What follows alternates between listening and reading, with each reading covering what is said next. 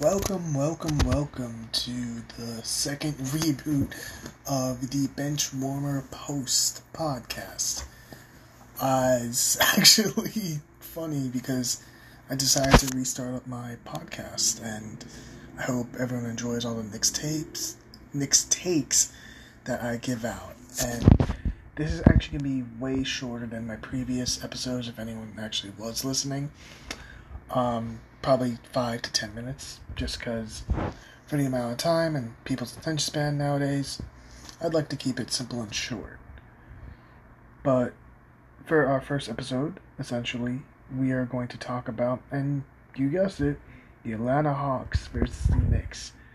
And we are 1 hour, less than 1 hour from tip-off for the Knicks' first playoff game in about 7 years. It's been a long time coming, folks, and honestly speaking, I'm extremely hyped. I'm currently sitting here at my desk wearing my Knicks hat and my RJ Barrett jersey, and just finished watching the Lakers and Suns game, which is chef's kiss because of how Devin Booker shot the ball off the dribble handoffs and how DeAndre Ayton, who a lot of people did not actually care about, if we're going to be honest, being the first pick of that draft a few years ago, and thought Luka Doncic should have been the one that should have been taken first. He's proving why he's an elite center. A lot of people wrote him off. Honestly, I was one of the few people that really believed in him. And he's showing that he can lock up and handle a good defense. AD was neutralized through double teams, and Chris Paul, being a floor general, he's the one that directed traffic. He is your traffic man. Not to get too much into it though, that was a great game, and to be honest, I'm rooting for the Suns. They are very similar to the Knicks in terms of their success story, minus the bubble playoffs. And go Suns, go Suns. But this is the Knicks and Hawks episode. And so, with that, we should take a look at the three main factors that the Hawks could possibly beat the Knicks. And basically, two of them are Clint Capella and Trae Young. Clint Capella is a good, solid center who can rebound, who can really block out your own guys on the offensive end. He was a scary matchup on our latest game, as far as I remember. It wasn't until Trae Young actually got hurt that he was a little bit neutralized. But then again, he was also hurt towards the end of that as well. The pick and roll is actually extremely deadly with Trae and Clint. And currently the Knicks don't have a great interior presence. Nerlens Noel is fantastic. He is fantastic. Someone's going to pay him starting amount of money or something like that. I honestly think the Mavericks actually could go for him a second time. But realistically, he is just a very good low-end starter, backup center. And to compete with Capella, Tibbs has to pull something in terms of his defense out of his, his bag of tricks. Really, I'm a little afraid of how Trae is going to try to bait for calls as well. We all know what's going to come, but the playoffs are a different beast. You can't bait like that. As we literally just saw in the Suns and Lakers game, they're not going to call those little fouls and call everything a foul. And yes, there's been controversial calls, but I do not believe that he's going to get as many calls as he would in the regular season, primarily because it's the playoffs. They let guys play. There's more dirtiness in terms of its defense. We just saw Chris Paul low-key lock up LeBron James's arm, and it's going to be very interesting to see how Trae Young deals with all this, because his reputation has taken a hit just by drawing foul calls. And he's become way worse than James Harden ever was on Houston, which, by the way, fuck the Nets. So I'm just intrigued about seeing how Trae Young and Clint Capella handle this. Clint Capella is going to be the tougher one, but we'll see about Trey and how he handles it. Last one though, and this, some people are calling it now. I actually have this guy on my fantasy team, and he's improved. He's actually very underrated, if we're going to be honest. And that is the return of DeAndre Hunter. DeAndre Hunter is a pretty good basketball player. I do not think a lot of people were actually paying attention to his season. And since I actually did have him on fantasy, I actually took a look at it, and everyone expected Cam Reddish to pop off, but sadly Cam Reddish doesn't even look like a basketball player. But he's the one guy to really make the most out of his minutes. He averaged 15 points, and then you got 1.9 assists, and then you got 4.8 rebounds. He shot an efficient field goal percentage of 54%, and he increased his 2-point percentage from 45% last year to 58%. That's actually a pretty good jump, but here's the kicker. His 3-point shooting isn't even... It's actually down from his... Well, actually, no. It's actually... He trended a little bit downwards towards 3-point percentage shooting, but that's because they actually brought him back earlier from injury. But aside from stats, you could tell that this kid, he knows how to make his reads. He knows where to get his spots at, and essentially he was their second best scorer outside of Trey once he was actually healthy. And then, the injuries hit and they brought him back way too soon, and he was been held out for a minute. He played... Well, he started 62 games out of a 72 game season, but that was last year. He actually played 23 games this year. That's actually not a lot. Having said that, though, his growth in terms of his overall game is something to be looked at. As I had mentioned, he was the third best scorer on the Hawks. And the Hawks, aside from them thinking that Rajon Rondo would mentor Trey and that Cam Reddish would actually be the one to pop off, they're going to be a team that after... What's his fate? I can't remember their previous coach, but once Nate McMillan actually took over, they've been playing some really great basketball. As I've mentioned, the pick and roll duo of Clint Capella and Trey Young reminds me of Clint Capella and James Harden, because that's literally what it is. There's literally no mystery as to why a lot of people think that Trey Young has took James Harden's role in terms of baiting fouls, and then he's now running the Clint Capella pick and roll. There is no mystery as to why Trey Young is actually, instead of emulating Steph Curry a lot more, that he's emulating James Harden's play style. And those are the three things I personally think the Knicks should take a look at. Now, of course, you have, I believe it's Bogdan Bogdanović.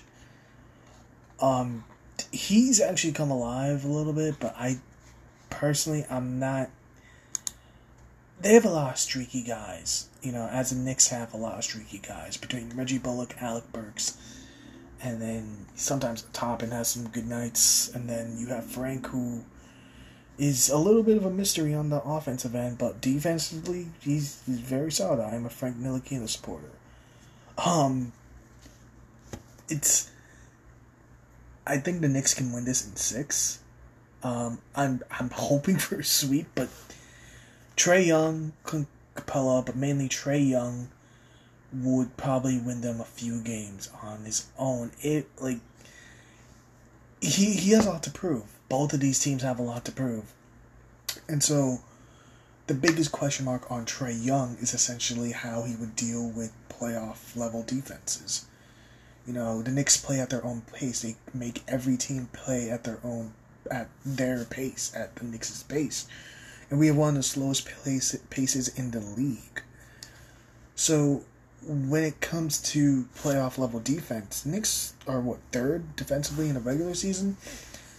we'll see how Atlanta responds and how Trae Young responds to getting doubled and then not going for the easy bait or not having enough space to shoot the three. It's things like that, and then, just in general, just the tougher, gritty basketball, which I think New York truly has a leg up on because we have been playing playoff level intensity. I don't know if the Hawks have, and I get it. They're like a playoff team. They made huge strides under Nate McMillan and all, but with having a coach like Tom Thibodeau and having veterans such as Derrick Rose, such as Taj Gibson, such as, Julius Randle himself, even Alec Burks, they've all had their moments in playoff games, and it's using that veteran leadership, which the Hawks did not actually have in Rajon Rondo. That's aside the point. It's using that playoff leadership. It kind of gives the Knicks an edge, Nick McMillan is a great coach, but there was a reason why the Pacers have fired him. And there's also a reason why they currently suck right now. But if one of the reasons why the Pacers actually took out Nate McMillan from the equation was because he didn't adjust enough in the playoffs. I don't know if it's going to continue to be that trend with his Hawks and how he truly responds with the Knicks. But if it is the case, I think the Knicks win in 6, maybe 5 games if they do a gentleman's sweep. It's just we have too much experience on our side, and I do not see Trae Young truly getting those calls. I don't see DeAndre Hunter being a force that he was in the beginning of the season.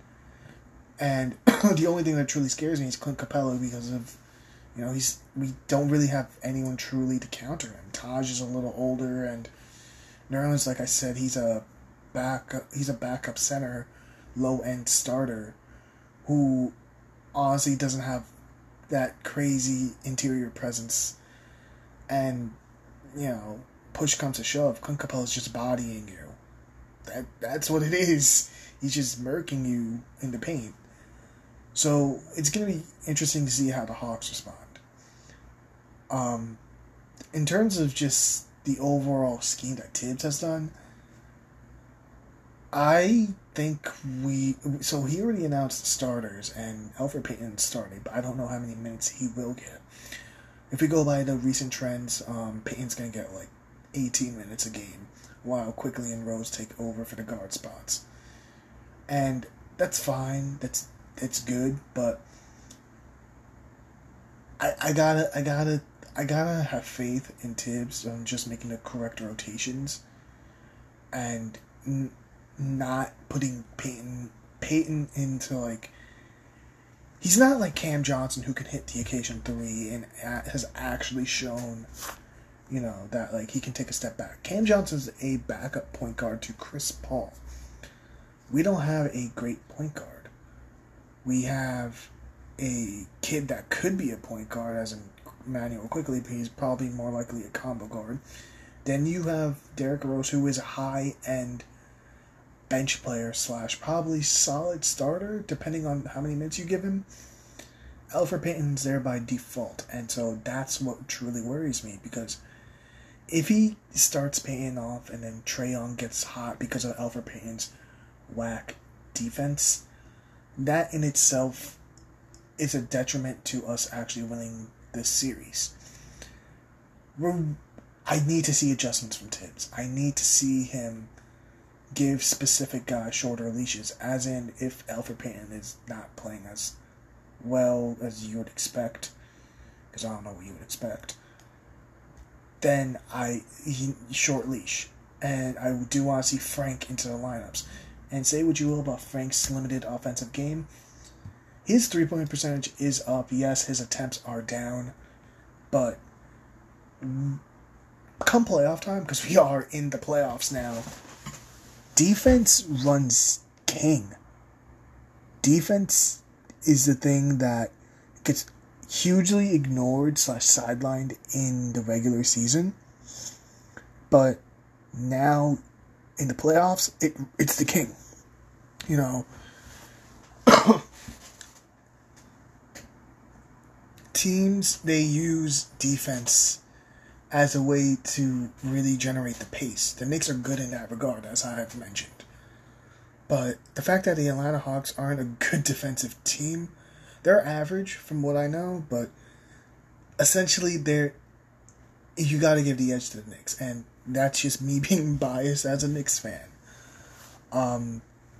Yeah, I don't think this will be a typically long series unless Trey goes supernova and breaks out into another tier. As for what I truly expect from like RJ and Julius and the entire roster, I actually think Immanuel Quickley is going to have some breakout games. I think we're due for a great Immanuel Quickley game. And I believe that RJ Barrett's going to show what he got in this playoffs. Because this kid was considered a consolidation prize. You know, between being behind Zion, his teammate, and then Ja Morant.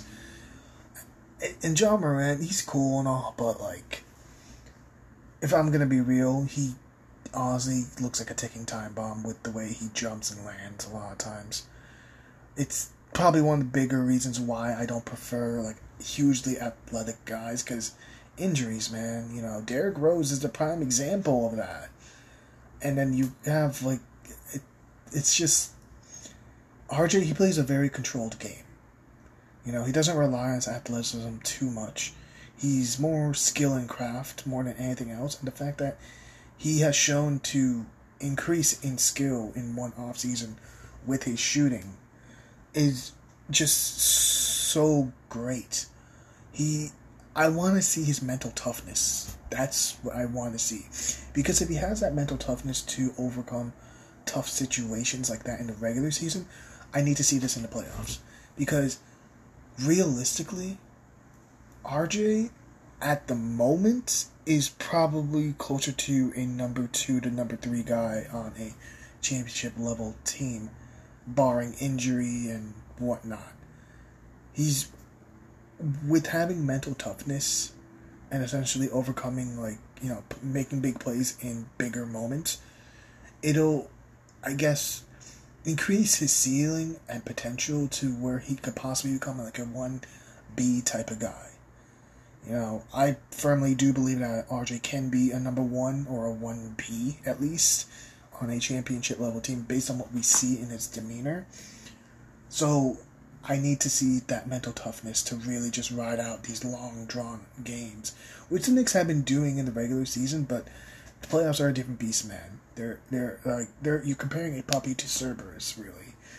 And yeah, aside from RJ, Julius, he is our current number 1, and if I'm expecting him to have some big games, he's always had big games versus the Hawks, and they're probably going to double Julius, which thankfully his passing is way more improved this season than any other season. So I'm not entirely too worried on that, but if he's being doubled, our roster, our role players need to step up, and that includes Reggie Bullock, who is a little inconsistent. Then you have Alec Burks, who is a little inconsistent. Frank Ntilikina, inconsistent. Toppin, good games, bad games. You know, he's a rookie. Quickley, he's semi-consistent, but not there yet. And then the only one that's truly consistent off our bench is Derrick Rose. And I'm hyped for D Rose in the playoffs. But to really utilize what Julius can do in terms of just being around, he's going to get doubled a lot.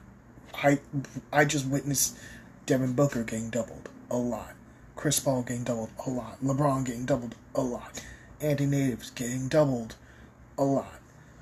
They're doubling the stars now, and the defense is on another level. And while I don't believe that Atlanta Hawks has the same level of defense as us, having these role players step up and play above what everyone expects him to is going to be key to keeping Julius going.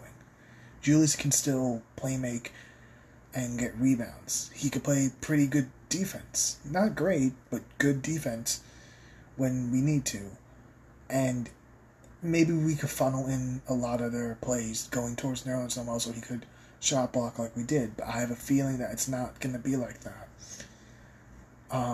They might just take advantage of, well, Elfrid Payton, because he's truly the only true weak link I see in terms of defense. I get, like, maybe quickly too, because he's a little undersized, but I'm just expecting Julius to do less scoring in a way. They don't have anyone to truly guard Julius, but if the double teams are going to come at him, expect to see everyone else get their touches. Yeah, so actually, one last thing. Kevin Knox. So I just saw Mikal Bridges just balling out against the Los Angeles Lakers, and man, I feel bad. I really believe in Kevin. He shot very well in this season early on as well, but now it's like, do we wait for him for another year to develop him, or do we literally just trade him away? It hurts to say that. I need to see something from Knox in this playoffs if he plays. If Tibbs even allows him to play. I don't even expect Toppin to truly get a lot of minutes, but who knows? Our freaking starting point guard is Elfrid Payton. That opens up room for Derrick Rose and freaking Emmanuel Quickley to play point.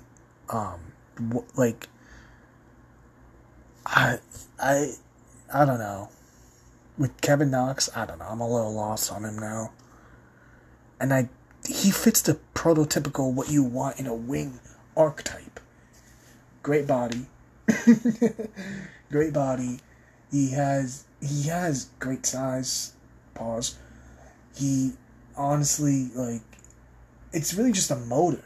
I know I didn't go into specifics on what you want in a wing, but his frame, his length, his size in general, all of that, it's just ruined by low IQ, low motor, and then him just discouraging himself. He needed to play with confidence.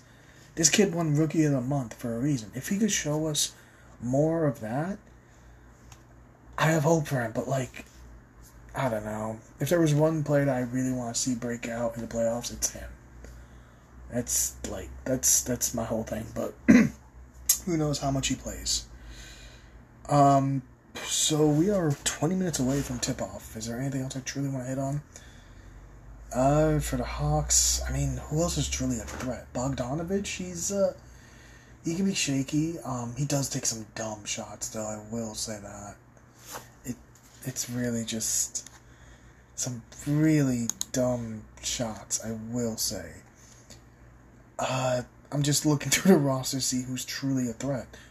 Lou Will is actually on the roster. I don't know how I feel about him, but he can be a little bit of a pest. And then Kevin Huerter, a guy that a lot of people thought would also break out. A lot of people were betting on him, but he's been consistent.